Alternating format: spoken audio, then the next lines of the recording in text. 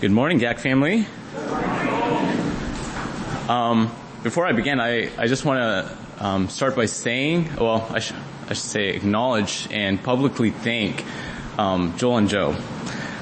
Because for those of you who don't know, what they've been doing is they've kind of taken Luca, Lauren, Abril, and myself in, and they've been training us, preparing us, discipling us. And we're really grateful for what they've been doing with us and the time and energy that they've invested in us. We're really grateful. Yes. Absolutely. That being said, if today's sermon goes completely sideways, feel free to blame them. Yeah. Specifically Joel. No, I'm just kidding. Just kidding. Please turn your Bibles with me to Philippians chapter 1. Philippians chapter 1. Last week, Joel got us started on a new sermon series on the book of Philippians. And this week we're going to continue right where he left off at verse 12. And he did a great job taking us through the introduction of the book and up to verse 11. But we're going to pick up right where he left off at verse 12. So please follow along as I read Philippians chapter 1 verses 12 through 18. I want you to know, brothers, that what has happened to me has really served to advance the gospel, so that it has become known throughout the whole imperial guard and to all the rest that my imprisonment is for Christ. And most of the brothers, having become confident in the Lord by my imprisonment, are much more bold to speak the word without fear. Some indeed preach Christ from envy and rivalry, but others from goodwill. The latter do it out of love, knowing that I am put here for the defense of the gospel. The former proclaim Christ out of selfish ambition, not sincerely, but thinking to afflict me in my imprisonment. What then? Only that in every way, whether in pretense or in truth, Christ is proclaimed. And in that I rejoice. Yes, and I will rejoice. Let's take a moment to pray. Father God, we're grateful that we can come together like this one more time and to be able to worship you with our brothers and sisters. Father God, I ask and pray that you help us never to take these moments for granted. And we're also grateful for your word and how powerful it is. And I ask and pray that as we spend some time in it this morning, that you would open our hearts and minds to see the beautiful truths in it. And that you would be the one to convict us and that you would teach us to trust in you and to rely on you in our everyday lives. But Father God, at the same time, human words are simply not capable of doing that. So as I speak, I ask and pray that you would be the one to speak through me, and that it would be your words and not my own. In your precious name we pray. Amen. So, growing up in the Indian community, my family had placed a certain expectation on me. And by family, I don't mean just my dad and mom. I mean my uncles, my aunts, my grandparents, my great-grandparents, my church family. So really, a lot of people around me had placed a certain expectation on me. And this expectation was to get married within the Indian culture. Now, I should preface it by saying that they had the best of intentions for me when they had placed that expectation on me. Because you see, the Indian culture, we're a very collective group. We go through life together, right? If one of us is happy, everyone is happy. If one of us is sad, everyone is sad. If one of us is rejoicing something or celebrating something in life, we're all celebrating together. So essentially, we as a collective group, we celebrate or we go through life's journey together. And it's a really neat thing. But imagine for a moment introducing an outsider to the group. Imagine for a moment that us as a family, we're sitting around talking, laughing, enjoying, having a good time. And that person sitting over there, they're going to feel like an outsider because they can't relate culturally, or there might be certain language barriers. So they're going to feel left out. So in that sense, my family had the best of intentions when they had placed that expectation on me to get married within the Indian culture, because they wanted to bring someone into the family that would be able to relate culturally. Well, we know how that story ended. I ended up coming to Emmaus, and in January of my second year there, I met Abril, and in January of 2020, we started dating. And I made the conscious decision not to tell my parents that. Because I knew there would be some hard conversations to have. And I was kind of dodging it. I was kind of avoiding it. But, at about our 6-month mark, I had reached a bit of an impasse. I couldn't go any longer. For certain reasons, I couldn't go any longer without telling my parents, that Ibrahim and I were dating. So, I called my parents, I talked to them on the phone, and I tell them, Dad and Mom, I've been talking to someone. I've been dating, someone that's not Indian. And there were some hard conversations that came with that. And those hard conversations were inevitable. But these are conversations that we needed to have as a family. And it was definitely hard at first. But I kept, as Paul would say, pressing on. Because I eventually came to a point where I understood that my struggles, or my sufferings, if you will, were far greater than myself. I eventually got to a point where I understood that if I chose to be faithful to the struggles, the sufferings that God had entrusted to me, that God could use my situation, that He could use my circumstance to show everyone in my community that human beings, regardless of race, ethnicity, nationality, gender, are all created in the image of God. And as we go through this passage this morning, what I want you to see is that God is capable, He's more than capable of using our sufferings. And when I say sufferings, I don't mean a stub your toe kind of suffering. No. When I'm going to be talking about sufferings this morning, I'm referring to suffering for the sake of Christ. I'm referring to suffering for the sake of the gospel. Let me tell you something. God is more than capable of using our sufferings to bring us joy. He's more than capable of using our sufferings for the good of those around us, and ultimately for His glory. So we're going to look at this passage. We're going to take it a couple verses at a time, starting with verse 12. I want you to know, brothers, that what has happened to me has really served to advance the gospel. I mean, right off the bat, something worth noting here is Paul's incredible attitude. I mean, he's sitting in prison, and he's excited. He's excited. Is he excited about the fact that he's sitting in prison? No. He's excited because him sitting in prison is a reason for the gospel being advanced. He's excited about the fact that more people are hearing about Christ because he's sitting in prison, and that's what he's excited about. Let's keep going. Verse 13. So that it has become known throughout the whole imperial guard and to all the rest that my imprisonment is for Christ. You see, in those times, when someone was under house arrest, they would be chained to a guard for 24 hours of the day, 7 days of the week. And it was a really neat thing. I mean, these guards, they would do it in shifts, right? So every 3 to 4 hours, a new guard would come in and chain themselves to the prisoner. And you can imagine, for someone who's so excited about the gospel, how excited Paul must have been. As far as he's concerned, he's not chained to the guards are chained to him. Because, you see, he now has access to a group of people that he otherwise would not have had access to. He's now able to preach the gospel. He's able to tell about Christ to Roman unbelievers. And he was so excited about that. And he gets to talk to them. He gets to have conversations with them. He gets to tell them about the joy and hope of being in Christ. And they get to listen. They get to observe. They get to ask questions. And it was a really neat thing. So then that begs the question, did any of these guards actually end up getting saved? Well, I'm sure some of them heard the gospel and rejected it. But I'm willing to bet, I want to say that some of them did end up accepting Christ. Because, you see, later on in the book, in chapter 4, verse 22, he says, all the saints greet you, especially those of Caesar's household.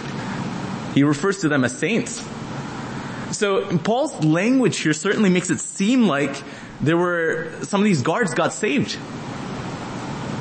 But, you know, as I was studying through this passage, What I found to be really neat was that in the Roman culture, the head of the household determined the religion of the whole family unit. And I mean, the family unit consists of the husband, the wife, the kids, maybe even some slaves, or any other relatives that were living under the same household. In other words, when Paul is being persistent in his pursuit of the gospel, when Paul is persistent on continue his work, when he's preaching the gospel to these guards, and if any one of them got saved, they would go home and they would tell their wives about it, or they would tell their kids about it, and they would tell their slaves about it. So Paul is excited because when he's converting one of these guards, he's not just converting the guard. No. He's penetrating the whole family. And it's a really neat thing. And so for that reason, Paul is so excited. He's so excited. He's sitting in prison and he's excited because he gets to still continue his work for Christ. It's an incredible attitude to have. But at the same time, Paul had every reason to be frustrated. He had every reason to be upset and angry at God. He could have very easily said, God, I toil and labor for you. I have put my life out there for you. I poured my life out on the mission field for you, and this is what I get? I get tossed in prison for everything that I've done for you? Paul had every reason to complain. Instead, what we see is that Paul is a model of joy and contentment. He's a model of joy and contentment. And that's because he didn't find his joy and contentment in physical comfort. He didn't find his joy and comfort from his possessions or his freedom. He didn't find his joy and contentment from prestige, and we'll see that later on in chapter 3. No. He found his joy and contentment by placing his trust in a very sovereign God. He understood that the God that he worshipped and served was a sovereign God, or is a sovereign God. Paul understood that the God that he worshipped is fully in control of every single one of his circumstances in life. He knew that. He understood that. He understood that there was a reason for why God was doing what he was doing. Even though he might not necessarily understand it in the moment, God had a reason for why he was doing what he was doing. And that God was fully in control. So this morning, the question that I want to ask you, the question that I want you guys to think about is, do you believe that God is in control of your life? How are you going to respond in your moment of suffering? How are you going to respond? Paul's imprisonment not only served to advance the gospel within the walls of his house arrest or imprisonment or jail cells, but also on the outside. And we see that in the following verses. Let's start at verse 14. And most of the brothers, having become confident in the Lord by my imprisonment, are much more bold to speak the word without fear. How many of us have heard of Graham Staines? If any of us heard of the story of Graham Staines, maybe one of you, two of you, it's unlikely that you may have heard of him. He was a missionary from Australia, and he picked up his whole life, he uprooted his whole life along with his family, and they moved to India. And they did a lot of mission work and evangelism there. And, well, for those of you who know what the Indian government is like, they don't like evangelists.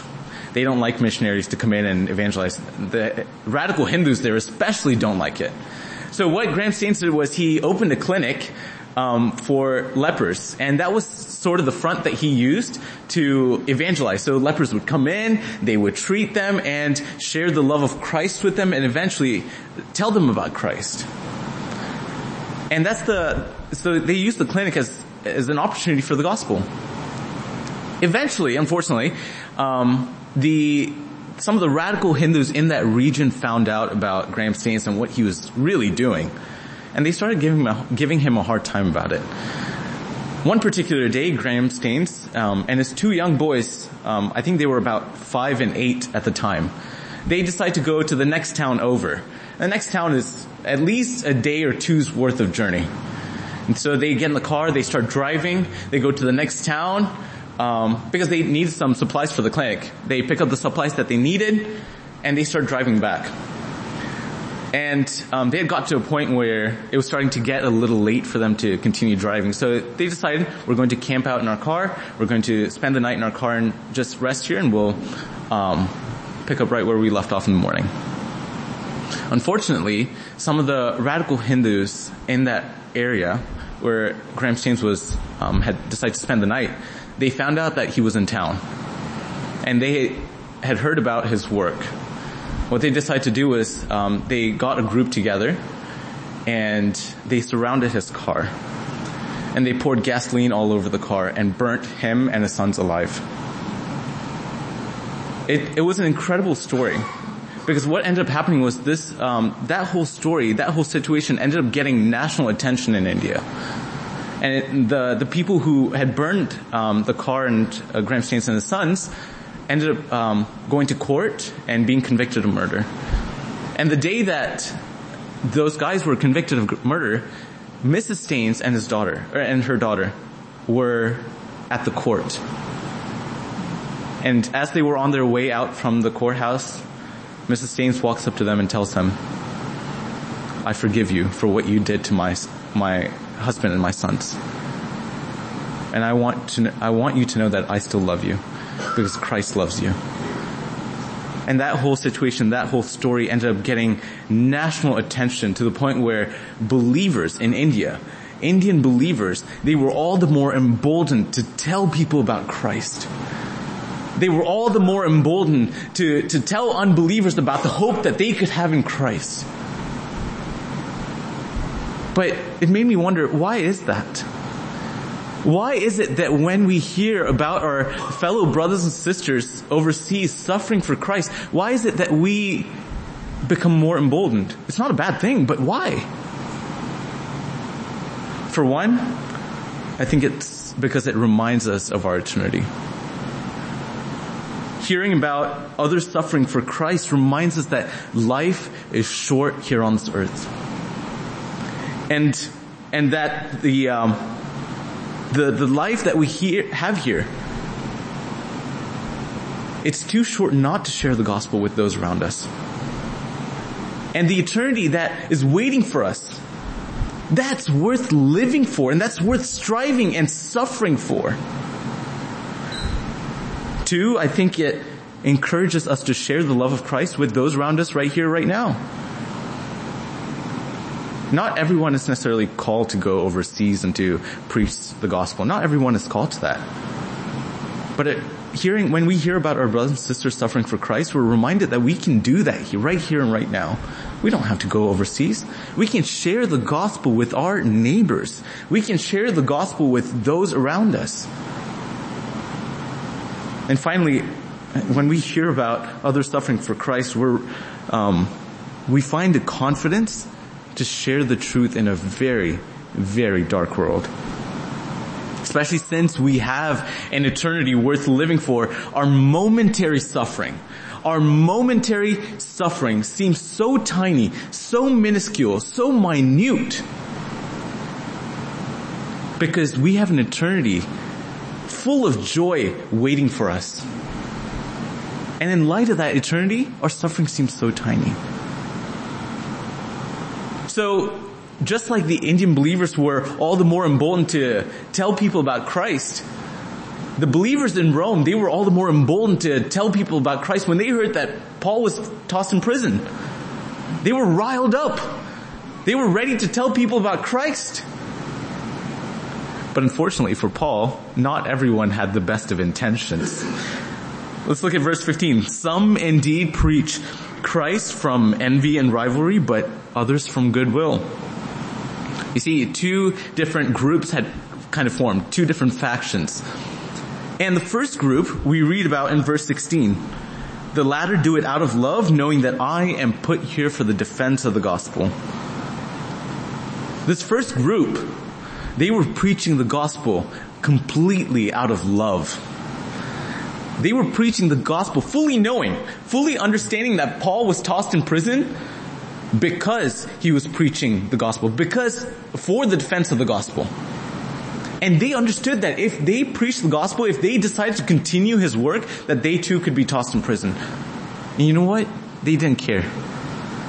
They had the best of intentions when they were preaching the gospel. They were seeking to win souls for Christ. They genuinely cared about the eternity of these unbelievers around them. And so they were preaching the gospel with really good intentions. But unfortunately, like we read here, there was a second group. And we read about that second group in verse 17. The former proclaimed Christ out of selfish ambition, not sincerely, but thinking to afflict me in my imprisonment. I have a friend named Andrew, and he had the misfortune of growing up to be a New York Giants fan. I, being from Dallas, grew up to be. Oh yeah, I'm getting glares from Mr. Cook. I'm gonna not look that way. Me being from Dallas, grew up to be a Dallas Cowboys fan. And not that this happens often, but on a rare occasion it does happen. But when the Giants do beat the Cowboys, I can bet my money that Andrew is gonna give me a call. And it's not to have a good conversation with me. It's not to talk about life. It's not to even talk about the game. No. He wants to rub that win in my face. He wants to afflict me in my moment of pain. It's a very silly illustration, but it kind of shows what Paul was kind of going through here. Paul was sitting in prison. And in that moment of affliction, the Roman believers sitting outside, they were preaching the gospel not to advance the gospel, or not for the sake of having unbelievers hear about Christ, or not because they wanted to see souls won for Christ. No. They were preaching the gospel because they wanted to afflict Paul in his imprisonment. To be maligned by unbelievers, that's to be expected. That's part of being a follower of Christ. That's to be expected. But to be maligned by your fellow brothers and sisters in Christ, now that hurts. That hurts. There's a deep pain that comes with having your fellow brother or sister make you look bad in your ministry. There's a pain that comes with them trying to make your service to God look bad. And that's exactly what these believers were doing. Now, I don't think for a moment that they were preaching a false gospel or these were unbelievers. No, I think these were genuinely Roman believers. They just had ill intentions. They were looking to advance. They had selfish ambitions, is what we read here. They were looking to advance their own agendas and hurt Paul in the process. When they were preaching the gospel, they were looking to afflict Paul in his moment of pain. But how does Paul respond to that? Look at verse 18. What then? Only that in every way, whether in pretense or in truth, Christ is proclaimed, and in that I rejoice. Yes, and I will rejoice. Paul essentially says, I know that they're out there, but I don't care. I don't care. You know why? Because people are hearing about Christ. And that's how passionate Paul was about preaching the gospel.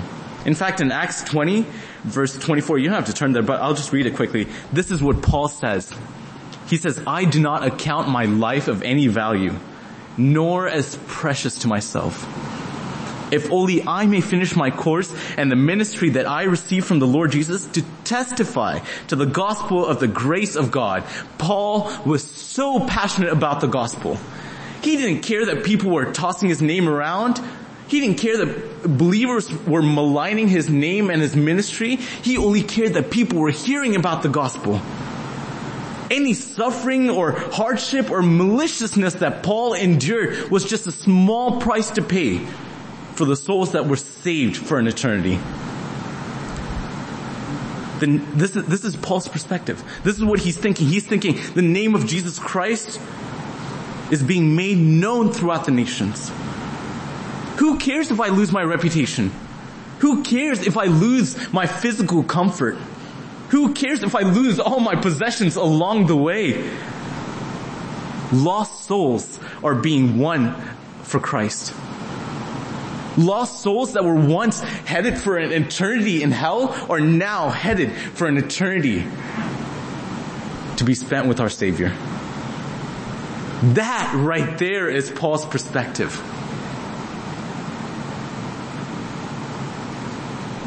And that is the mission that Paul so passionately lived for.